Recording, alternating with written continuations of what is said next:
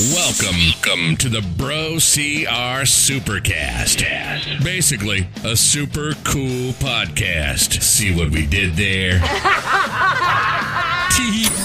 We discuss all things obstacle course racing, culture, and community that embodies it, from performing athletes, flashy new gear, and secret guacamole recipes. Yummy. We've got you covered, bro. Do you have questions? We want to find answers. Want to talk about running in the mud and your next big adventure?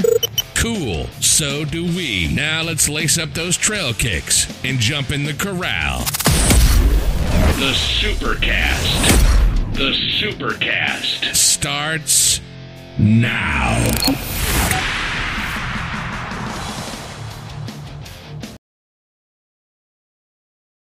And welcome to a very special Memorial Day Supercast. Hello. It is Memorial Day. What do you say? Like, I don't think you're supposed to say Happy Memorial Day because it's not a happy day. I don't know. Like, I'm enjoying my day. Happy Murph Day. It's been a good day It's so Murph far. Day. Yep. It's been a great day here. Leah's had a race. It's like an odd time for us to be recording because traditionally we record like Monday evenings. Yep. And we're not today. It's this morning. We got to get our Memorial Day on this afternoon. So exactly. Where are you grilling out at? Friend's house.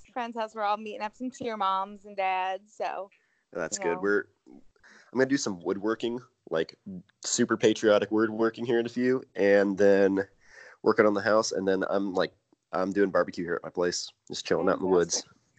But sounds good. But we are here with another episode. What is this? 14, I think. 14. Yeah, I think you're right.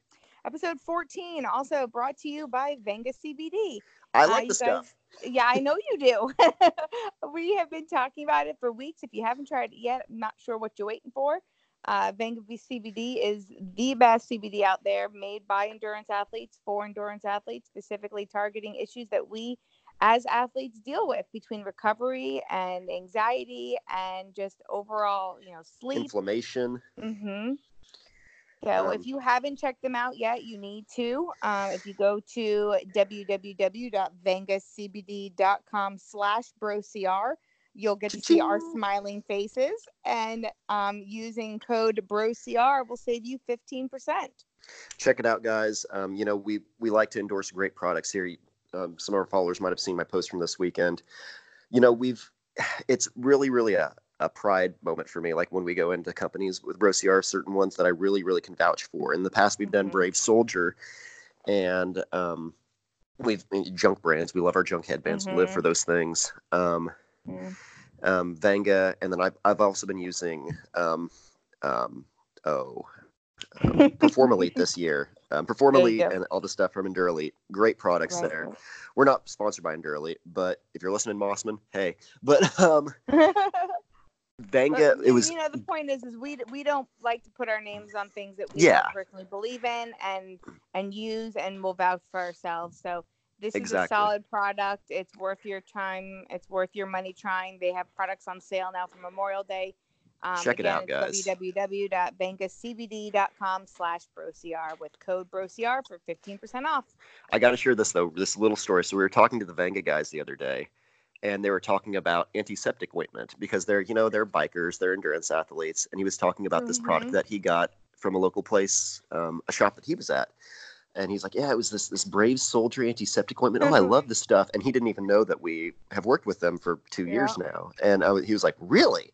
And that's just the quality that these guys look for. They're like, yeah, that was some of the best stuff ever. And it's one of those things that you find something that works for that. And you're just like, yeah, that works. So good products, good people, knowledgeable. Check it out. But on to this episode. Yes, today we have another episode of the BroCR Roundtable. We have an awesome guest with us today. His name is Jens Lee. And for those who don't know Jens, he is a PADI dive master and head lifeguard. He is very familiar with water and water safety, obviously. 5 times marathon runner and a half Ironman finisher. He's heavily involved in the Tough Mudder community. You may know him as an ambassador with Tough Mudder, and he's also going on his 25th race. But most importantly, above all else, he is a ballet master by trade. So I cannot wait. He can twinkle them toes. Yeah, twinkle toes. I cannot wait to hear about that. So welcome to the show, Jens. Good morning, everyone. Good How's it going, morning. bud? Doing fantastic. How's everyone doing today on this sunny day? It's a beautiful sunny day here, and we are just pumped. We're excited to talk about safety in all natures. So one of the things I want to start before we dive into this is the sport of obstacle course racing itself. We like extreme sports. I feel like we're all about just. There was a point in like 2015 where it was like, how crazy can we get this race? Well, right. It was how much longer, how high of an obstacle. This is the highest one. This is the longest crossing. This is the, everybody was looking to top it bigger and better and better. And for those of us who've been in the sport for quite some time. How close can we ride to the line? We have seen some pretty sketchy things in our time, I might say. Yeah, and we've always paired it up with the death waiver. Right. That's always been, what people say is, they're getting ready to take on these big bad obstacles, and it's, oh, well, you signed a death waiver, no big deal. But at what point do we come down to death waiver versus liability? And that's where we want to talk about right, and negligence. We want to talk about what are some of the rules. We all have been to races where it's been cold as crap and we're like, oh my God, it's not safe to get in the water. Or we've been to races where it's been so hot and we're worried about heat exhaustion. So we wanted to bring Jens on to kind of talk about what kind of rules and guidelines are there, and, are they being enforced? Jens, what's the sketchiest obstacle you've ever done? The sketchiest obstacle. Oh, yes. The moment that you were like, I don't think people should be doing this. Well, I was just talking to a few people, and you guys know I just did the Phillies Toughest Mudder. Mm-hmm. I love me some Arctic Enema. But actually this year they put in these two tires in the center, and of course being been doing OCR since 2013. I've seen the way that it actually evolved. And this past year, they put the tires in, and I heard from many of the volunteers, many different kind of people, that they actually were going through the tires. And what? That's something you don't want to be doing. No. And overnight, and it didn't get that cold. It got down to maybe like 57, 56. But of course, on the other side of that Arctic Enema, that is a cold tamale. So I was hearing people were trying to go through the tires, and all I can think as a medic, if they get stuck, what's going to happen? And they're going to be in that cold water for so long. So when I heard people were actually going through or even trying to go over, I was like, no, me, I'll just walk around. Oh my gosh. Yeah. I did Arctic Enema. This past weekend was also Tough Mudder in Missouri, and they also did have the tires there with the Arctic Enema. And I was in the bin getting ready to do it, and I even thought to myself, surely they're not expecting us to go through these tires. And ended up, I went through the little crack in between the two, and I was still under the water. But that thought actually did enter my brain when we were out there. Like, I surely hope people aren't going through it, because, I mean, I'm pretty little and I can fit through, but most people cannot fit through that. So what's the sketchiest obstacle you've done, Leah? Probably a toss-up between two that go in my mind. The first one was at a little local race called the Berserker, and they had hay bales, but like not bales, like I don't know what the right term is, the big rolls of hay that the farm, the big giant wheel looking things. They're huge. They're like, I don't know, 6-7 foot tall or whatever. And they were wrapped in like a plastic wrap, and they squirted baby oil on. I shit you not. Okay. They squirted baby oil on these things. So it was just a slippery mess. But the other one that was like the most dangerous, to the point where it genuinely scared me, was at the Atlas race, rest in peace, from 2015. There was a wall there that was like a ramp wall that went straight, like it was like a ramp, and then at the top of the ramp it went straight up to maybe a 4-foot vertical. So you went up the ramp, you went up the 4 foot, and at that time you were probably about 12 foot off the ground. That's up there. And then down the backside, there were no slats, there was no rope, there was no nothing. It was Just leap to your doom. you leap to your death. And that was the first and only race to this time that I was so scared. Like, I'm 4'10" tall. I'm not going to jump 12 foot down. So I literally stayed at the top until one of my teammates caught up to me and then got me off of there because I was like, I'm not jumping. Gotcha. Wow. Probably the sketchiest thing I've seen was at the last Battle Frog race. Cincinnati. In Cincinnati. You were there. How sketch were the monkey bars? Oh my God. Without the water underneath. Yes. There was no water underneath. There was that net, but the net was so loosey-goosey it was just that when you fell, it didn't absorb your weight. You like plummeted down in this net. And if two people fell at once, it couldn't There's no way it would have weight. enough. Exactly. So if people are familiar with MGG, Jens, I'm so sorry you never got to experience this video. Oh, you never did MGG? No. Oh, it was such awesome a good venue. course. Basically, they had these monkey bars that were probably, I'd say, 20 foot in the air. It's almost like, have you done a Savage race, Jens? I have not either. Well, are you familiar with their sawtooth? They're big. So the MGG the monkey it's like bars a reverse sawtooth. It's almost like two sawtooths. Like it was like up and down and up and down. Like it was real long and real. Just how many rungs would you say was on that thing? It's just down and up, but it's easily 10 rungs down, 10 rungs back up. But it was sketchy, and they made you basically that day. Nobody could put their feet on the monkey bars because that was always the big thing. Years past, because there was no water. And it was bad. It was really bad. But that was the thing with mandatory obstacle completion. You had to do it. Yeah, I was stuck there forever. And Battle Frog the elite race was 2 laps. So it wasn't enough to do it and survive. You got to do it again. You had to do it again. Oh, wow. So I was at the monkey bars forever and a day on my first lap. And I finally got it. But then by the time I came through the second time, I'm like, there's no way. Done. So let's talk safety. We talked about some cold water temperatures. Jens, a big thing in Spartan community this year, we have seen a lot of cold dunk wall stuff. Mm-hmm. That's what I've seen. It's not looked pretty. And I think some of that is because we pushed this season so early this year.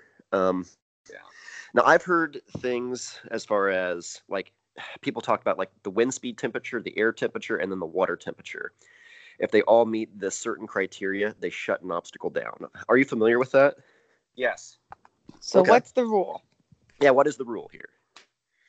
So it basically gets down to like a wind chill factor. Okay.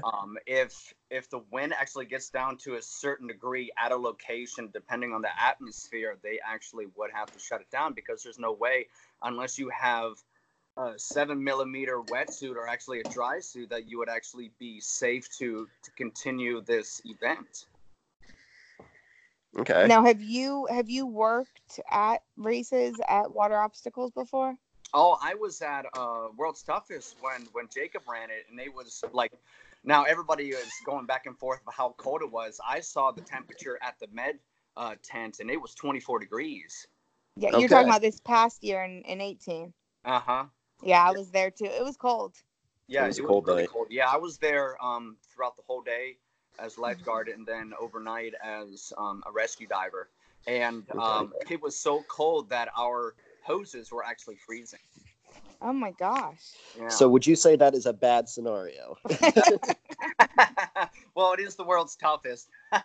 But of course, you guys were there also, how they actually shut down the gauntlet. They shut down all these other things. Yeah. Nobody was actually able to do it, and it wasn't a safe situation to be at. So of course they did the safe thing and shut those down, and just had like a lap to go around or something like that. Yeah. I have to say I was pretty impressed, and I'm pretty proud of Tough Mudder for making that call, because I think a lot of times, like you had mentioned, Jacob, we get caught up in this extreme, it's got to be the biggest, the baddest, the toughest, beast mode thing. And at some point, you have to take a step back and be like, okay, this really is not a safe thing. Yeah. Especially in the OCR world, when you're wanting to open that up to all walks of life. Exactly. You want it to be You want it to be able to be done by anyone. It's not like we are trying to go up to the top of Mount Everest and we're just letting anyone up there. Right. This is something that is a business, and you want this to be open to everyone, give them a challenge. This is what you got to train for. Even for the people that don't train, you want it to be safe enough. Exactly. Right, for sure. And that's one of the craziest things about this sport, though, is how much weather and temperature can change the entire race. Oh, of course. Well, I mean, and that's kind of cool about this sport is that, you know, on any given weekend through the months of, say, you know, May through July, you know, you can pretty much find a race in any area of the country. Yep. You know, you can be up in Seattle dealing with rain and cold, or you can be down in Atlanta and be sweating your butts off, and, you know, everything in between. And, you know, how do you as a racer best prepare for these different climates and these different temperatures? Because a race that happens on this coast versus a race that happens on this coast, the weather is a huge factor. So here's a good question for you again, Jens. Speaking of like different geographic locations, so Atlanta, you know, we're not like Atlanta. You're not, Leah, there where you're at, crazy above sea level there, right? No. You're like maybe 800, maybe max. Yeah, something like that. Jens, how would that cold water temperature and the atmospheric temperature look like something at altitude, say like at Tahoe? How is that going to affect things? Well, of course, the higher up you go, of course, the less air and the colder actually is. So if you're not trained for that, and a lot of the people that we actually follow, like Rhea, etc., they all live in Colorado. They live exactly. In Colorado. They're used to being up there, and a lot of them move there to work on that. So they're used to doing that. So when they come down, let's say they come down to Atlanta, and I know what Rhea and etc. did. You know, Atlanta, when you come down to that, the air is more rich, more oxygen going to the bloodstream, etc. And your body, you know, just basically soaks it up. But of course, if you're living in Florida and then you go up to Utah or you go to Colorado, and I've been following some people, and it's been snowing on and off for the past few weeks, and then the next day it's sunny. If you're not used to that, your body's gonna have a shock. Yeah, and I feel like one of the biggest things that we just need to get away from is like it's the quick back and forth. Yeah, it's like from one extreme to the other one, and then you go through. What was the term that? So I do a lot of Wim Hof training. You're familiar with it. We've discussed this before, but the term that Jesse's used before is after drop, and it's like this sudden, real quick boom that you get just walloped. Yeah. And what are you talking about? Like when you go from like hot to cold, and or like you slow yourself way down and it just hits you too hard. A really good example of something like that or getting hit with that. If anyone had watched American Grit back in the day, in the glory days of OCR with Brooke Van Paris and our good buddy Hayes. But that was like kind of what happened to Brooke there on that first episode, where she was doing burpees. And then she'd dip herself in ice cold water and then go do burpees again. Took her out. Yeah, and suddenly you get up there. There's a rush of blood to your head. Boom, you're down. So, what do you suggest, Jens, as someone who, you know, is more, you know, not as acclimated to the cold stuff, and you're going into something like Arctic Enema or, you know, these dunk walls, or, you know, is there anything you can do to prepare yourself, you know, physically before you go in there, or signs to look out for when you get out of there? Yeah, good signs would be great. Definitely. If let's just say, for example, in Chicago last year, it was 90-some degrees at that event. Okay. And there were people that were having heat stroke left and right. So, of course, when they got into Arctic Enema, they were basically playing all kind of games in there to see how long they can stay in there because it was so hot. The problem with that is all about blood pressure, all about different kind of temperatures. And when you jump into something cold and jump out real quick and start running, you're like, oh, I feel really good. Then you feel tingly, and then you're on the floor. Yes. So why is it, before we keep going with it, Why is it that when How you do? get out of Arctic Enema, it feels like your body's on fire? Or at least for me, like when I get out of Arctic Enema and I start running, like first it's cold and then all of a sudden it's like hot, hot, hot, tingles, fire. Well, that's hypothermia right there. That's Oh, well. that. That's what's really, really interesting. And I was actually maybe about 6 months ago, I was watching this movie about the hikers going up to Mount Everest. Okay. And how a lot of them were saying the people that survived, they were saying they got really, really warm and they got so confused that they wanted to take their clothing off because they were so cold. Their body interpreted it as hot because of all the nerves just firing. So it's Interesting. so when you're going through Arctic Enema, you have that drop to whatever that is, 40, 30 some degrees. And then you stay in there for a little bit because it feels so great at, when you're in Chicago or in Long Island, and then you jump out, start running, you get the heart rate up, and then everything just totally drops. The blood pressure drops, neuroscience and everything. My fiance, Megan, who's a neuroscientist, can go through all of that in depth and everything. But it's basically just everything contracts and then expands. And when that happens, the blood pressure is not high enough to basically keep you from hitting the floor. You basically just fall down or you lose consciousness, which is not good for us medics. Yeah, I bet. Yeah, there's been several times when I've gotten out of there where I'm like, oh my God, I'm so hot, hot, hot. And then it's like just trying to run it off and be like, okay, now I'm okay. But it takes a little bit. It does take a while. And that's one of the things we do in the Wim Hof class and stuff. When we get done with our doing ice baths and stuff, because I'll sit in an ice bath for, 2-3 minutes. But then you jump out and you're in horse stance and you start slowly recirculating all that blood back to your system. Yeah.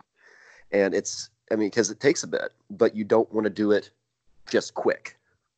Specifically, you want to slowly get things moving back around because it takes a bit. You've got all this cold blood now flowing through your veins.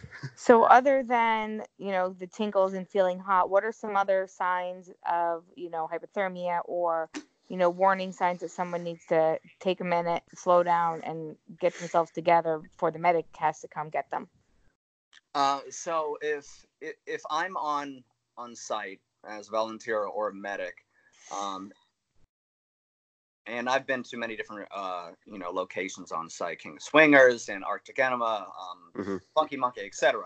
And I can just see, especially on Sunday Fun Day, when you just have the people out there that are out there as a bucket list, and they're pushing out 10 miles, and they probably ran maybe twice that week.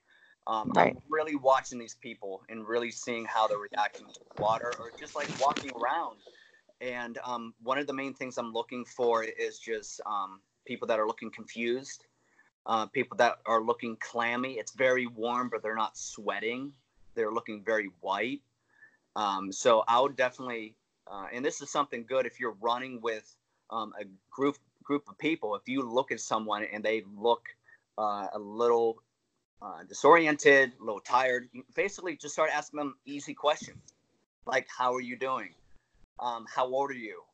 Who's the president? Just things like that that'll just, stir, are they actually totally there? And if they start slurring right there, immediately throw up the X's for a Tough Mudder and, get those medics there. If you're running by yourself, if your head starts getting tingly, if you can't feel your extremities, whether it's warm or cold, definitely put those arms up and try to get someone to you. And I always tell, as a ballet master in my classes, I always tell my kids, if it gets to a point that you are feeling dizzy, sit down immediately. Immediately sit down. Because the first thing that I would see is, Mr. Jens, I don't feel, and then they hit their head on the ground. So I tell the kids all the time, because I condition them and I give them insanity classes and everything. And I always watch them if their face is nice and red when they're working out, but they can continue doing the exercise. It's great. Now, if they're clammy, I tell them immediately sit down.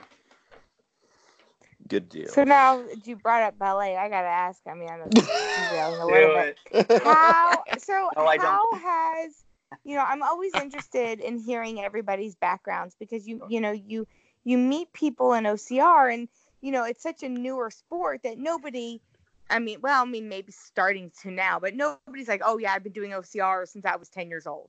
So it's everybody's always got different backgrounds. You've got Jacob the pole vaulter. There's been, horse trainers and gymnastics people I've met. And, you've got your soccer players and your, everybody else. So it's always interesting to see how the different sports and different disciplines, prepare someone for OCR. So how do you think ballet has, we're talking ballet master. We're not talking like you just picked up ballet like 10 years, 5 years ago, right? Correct. You've been doing this for quite some time. Yeah, I've been a professional ballet master and dancer for 18 years now. Okay, so how has that helped you in this sport? Like, what kind of stuff have you drawn from that? Well, of course, flexibility is the key to injury prevention. Now, I didn't just grow up as a dancer. I was a jock. I played varsity football and cross country and track, while also was a saxophonist. When you go to a small school, you do everything. But into the dance world, injury prevention is everything, and you'll see all the elites. And some of my friends that do this for fun. There's always Sunday roller day, or when they're off, they'll be stretching and taking yoga. So it's all about injury prevention and working on your flexibility, get the mobility down, so you can continue doing what you love to do and do it safely. So for me, flexibility, which is quite funny, I rock climb at this rock climbing gym in Rockville. It's called Earth Treks, and they have a trade a belay system that you can basically just belay with anyone that's there and just say, hey, I'm going to show up and let's belay. Oh, that's nice. Yeah, all these strangers always ask me after I say, oh yeah, I'm a ballet master, and they're like, oh, I bet this really helps with climbing.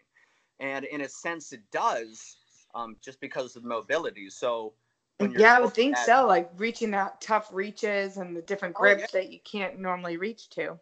Oh yeah.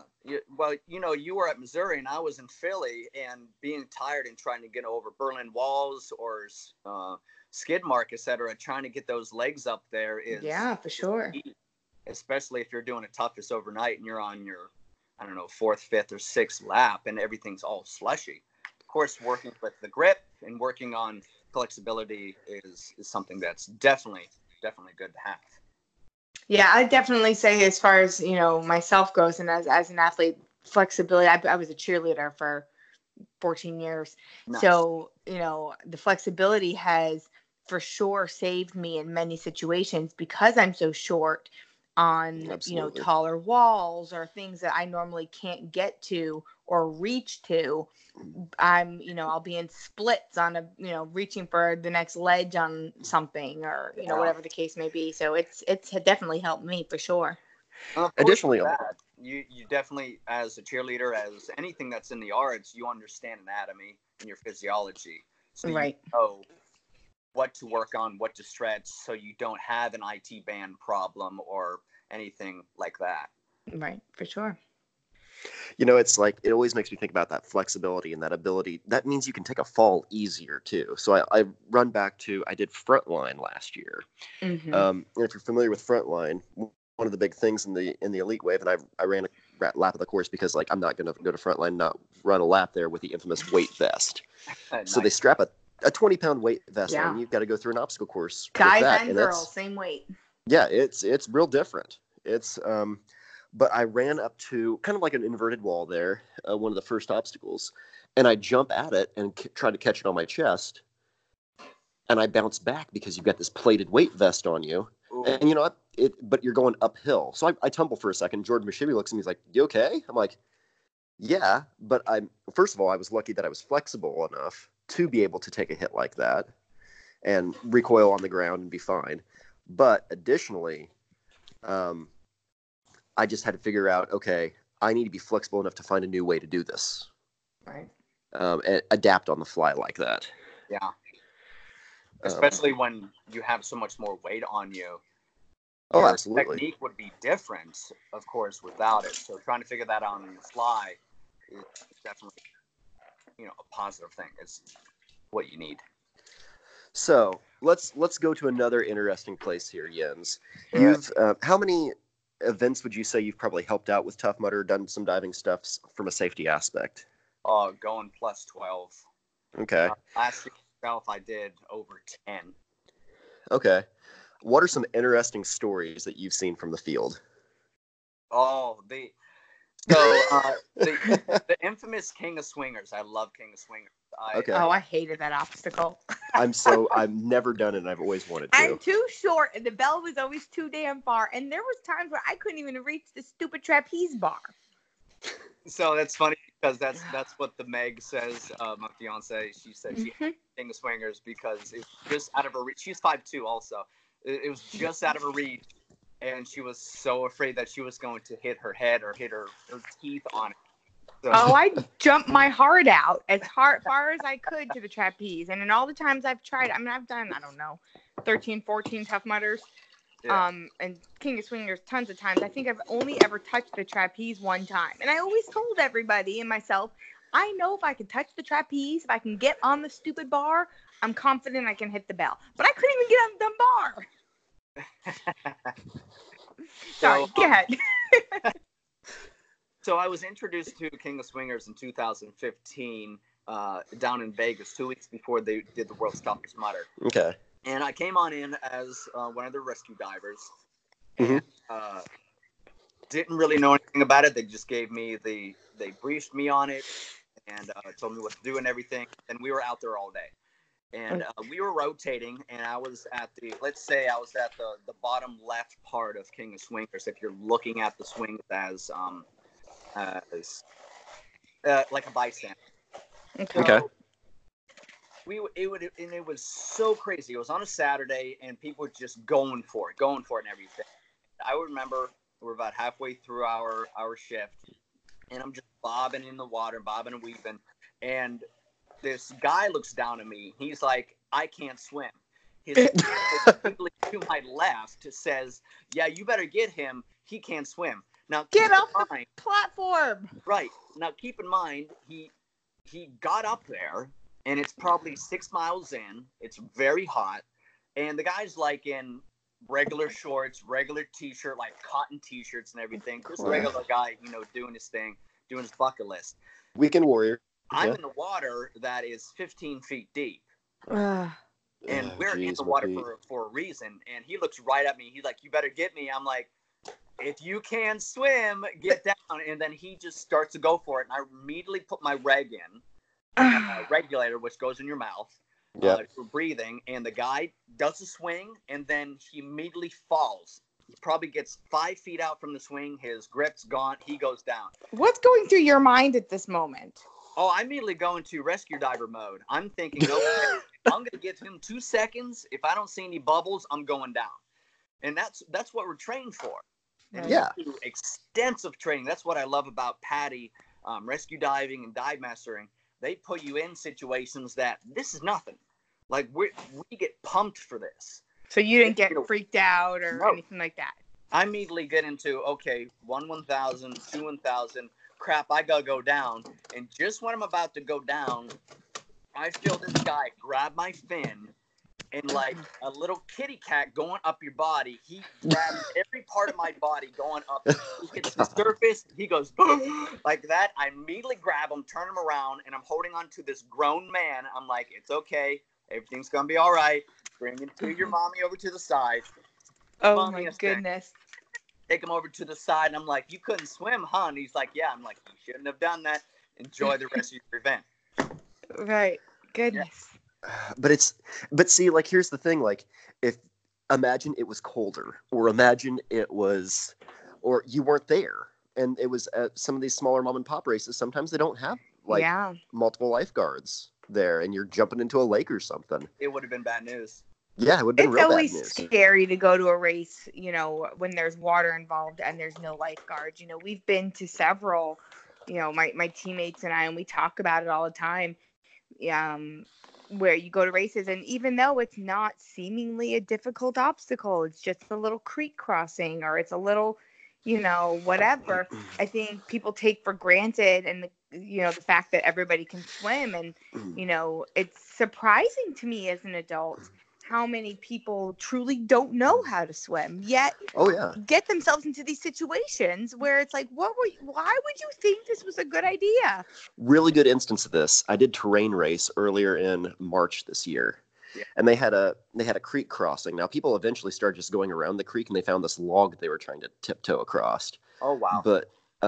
But it went up to your mid chest. It was March in Indiana. It was 30 degrees. It was 35 degrees, and the water was cold. We broke the ice off it that morning, and they had no one out there.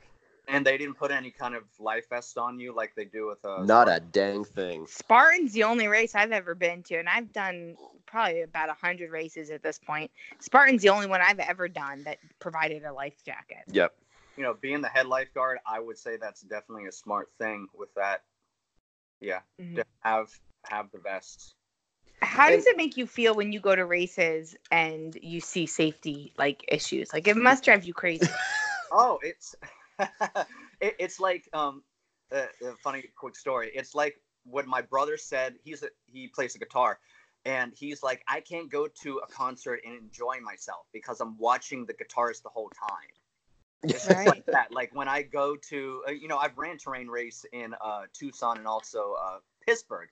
Yep. And going to these places, now I just have an eye. I have a teacher's eye, a head lifeguard eye. Like, okay, this is not safe.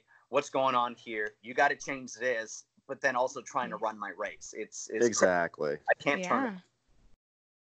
Well, it's awesome that you got involved with everything with Tough Mudder, and as a side note, I'm wondering if there's people who are listening to this who are maybe divers themselves, or lifeguards on their summer jobs or whatever. If someone wanted to get involved with Tough Mudder or another one of the races to be a medic, is there a process for that? How does that work? Yeah, so the company that Tough Mudder is in contract with is Event Medics. I think it's medics.com. And you fill out an application. They get a hold of you. You upload all your files, whether you're a medic, EMT, first responder, nurse, doctor, etc. And then they just get a hold of you. And depending on your demographic or how far you actually travel, they'll get a hold of you and say, hey, there's a Savage race this Friday, Saturday. We need this kind of, speciality. And we'll get in contact with you, and it's easy as that. And I actually had a conversation with one of the head medics that was at Philly's Toughest, and it's a really good system. And I've been with the medic side for going on 4 years now, and I checked out how they work, and I'm quite impressed. It's really, really good. And Event Medics is this is the first time they've been with Tough Mudder. I know they're with Savage, also Spartan, and it's a good system. So nice. So people are out there and looking to get involved in this. I mean, I don't know firsthand, but I know that we're always short for volunteers, so I would imagine it's probably the same for medics. Always looking for people to volunteer their time and work. So it'd be awesome for people to check it out.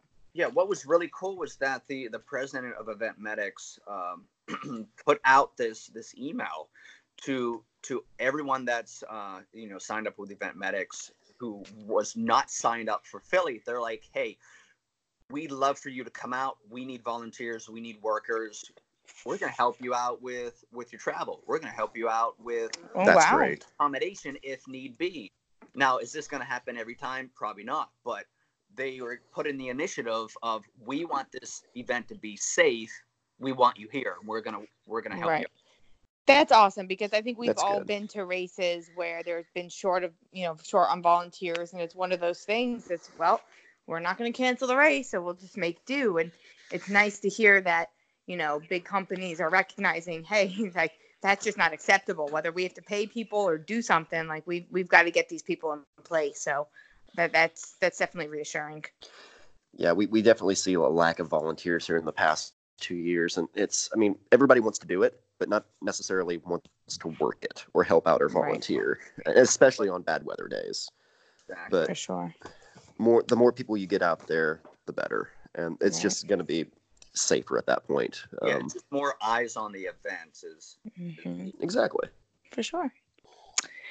Well, So we are coming up on. Go ahead. Well, I've got another one more. Oh, you Got go one right more. for it. Oh, he's got one more. So You one go right more. on. So if you were to say like, okay, basic, what would be the best advice that you could give somebody out there going into one of these races that might not be ready for it? Like you said, the guy out there jumping off and I don't know how to swim. What advice would you give? Like, obviously, like know your limits. That would be what I'd probably tell people. Like, don't try and do something and play superhero and go way beyond. But what advice would you give somebody first time trying one of these insane endurance events? Pace yourself. Definitely have nutrition on you. I'm all about the vests now. Mm-hmm. I have the same vest as you do, the Ultimate Direction, the OCR. I wore that at Philly's Toughest, and that thing Good saved vest. when the sun came up and I still had my wetsuit on and I was getting really hot. It really saved me. So, know your limits. Know how you're going to react to the weather. Be obsessed with the weather. Everybody at Philly and in Atlanta was obsessed with the weather. So see what's going on and prep yourself. Don't just show up and think, okay, it's 80 degrees. I'm just going to wear shorts and just go at it. As a runner, they say you want to run like it's 20 degrees hotter. Yep. So you just want to be prepped for that. So, and if you don't feel comfortable out in the field, call a medic. There's been many times that people have been 4 miles in. And they're like, you have to take me in. This is too hard for me. I'd rather do that than show up to someone that's having heat stroke or having some kind of ailment. Well, and to that regard, find a medic.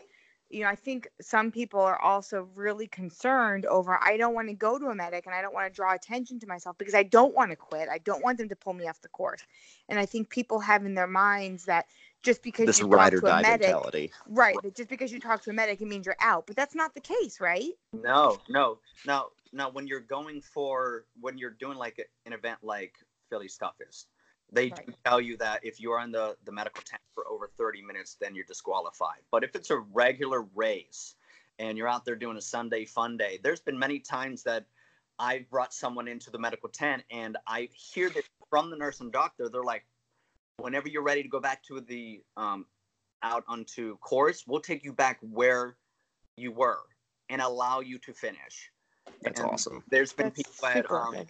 yeah, so you're allowed to go back out. You paid to do the event, and they want you to finish. They don't want you to leave in an ambulance. They want you to finish. They want you to have a great experience.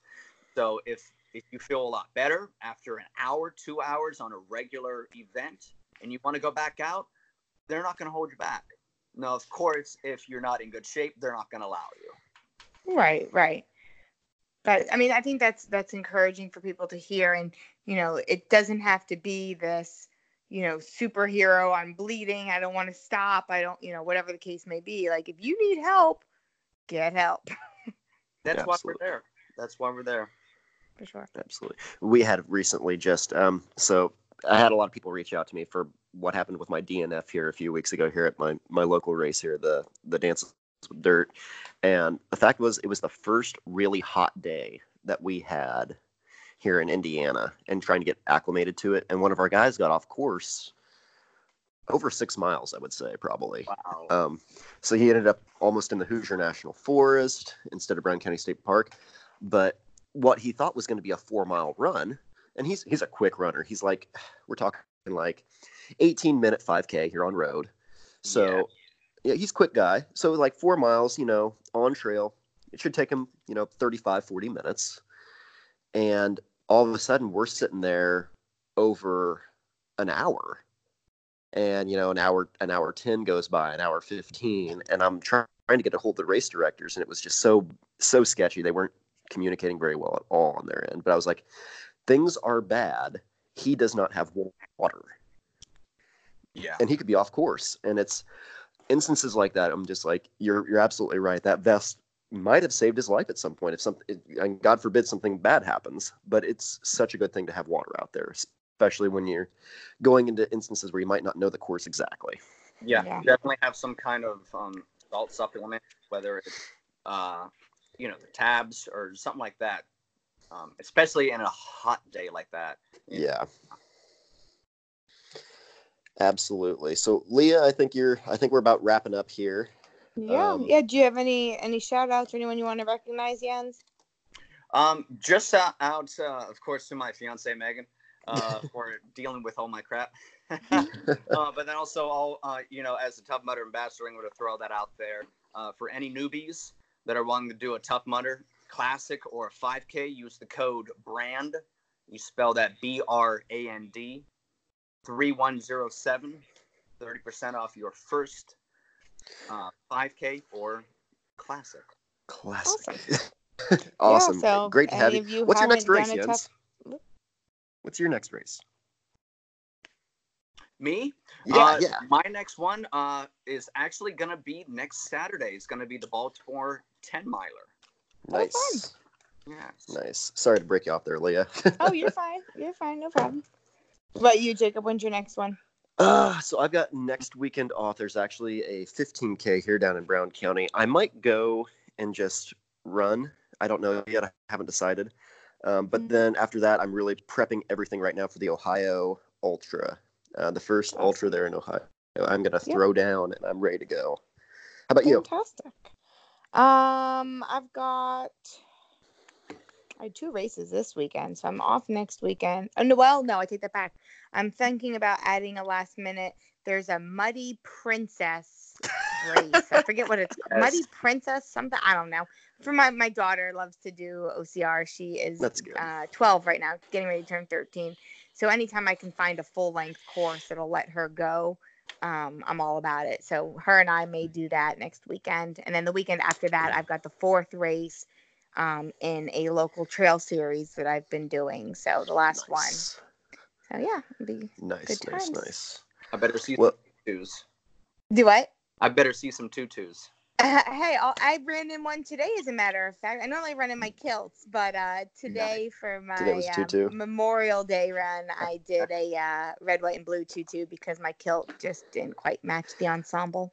I still need to get a kilt here for I got some emails. Yeah, Highlander's coming up here for us here, and I'm going to be doing that in September and helping out and announce. But they said I got to get a kilt. Anyone looking for kilt? One of my sponsors is Sport Kilt. Cannot recommend them enough. Unfortunately, I don't have any discount codes for them. They keep their prices pretty low. I might have to go check out Sport Kilt. They don't typically offer discounts on top of it, but their quality is fantastic. I've had the same kilt through 3 World's Toughest, some ultra events. I mean, they hold up. They wash clean. They're great. So sportkilt.com if you're looking for that. Anyway, I think that's going to bring us to the end of the episode. I think once again, thank you to all of our people. If you want to leave a comment, down below, send us a message. Anything you want to see on the show or anything that you want to talk about. I was really excited to have the safety episode and just talk about some of the guidelines and that. Any kind of topics you guys want to hear about, or any roundtable guests you would be interested in hearing from? Message us, leave a review, subscribe to the podcast, and of course, big thanks to Jens for this episode. Absolutely, thank you so much for joining us. We appreciate it. Until next week, I'm Jacob Bosecker. I'm Leah Hensley. Have a great week, guys. This has been the Bro CR Supercast, powered by Bro CR Media. We always love reviews. Oh, and shout-outs, too. Want to be on the review? Drop us a line. We know there are other obstacle course racing podcasts out there, but you choose to laugh with us for a while. So, thanks. Thank you. No, thank you. Thank you. No, thank you. Thank you. Thank you. Bye. And thank you. Okay, thank you. Bye-bye. God bless. Bye-bye. And bye-bye. Bye-bye. And bye-bye. Bye. Bye, everyone. And bye-bye. Bye. Bye-bye.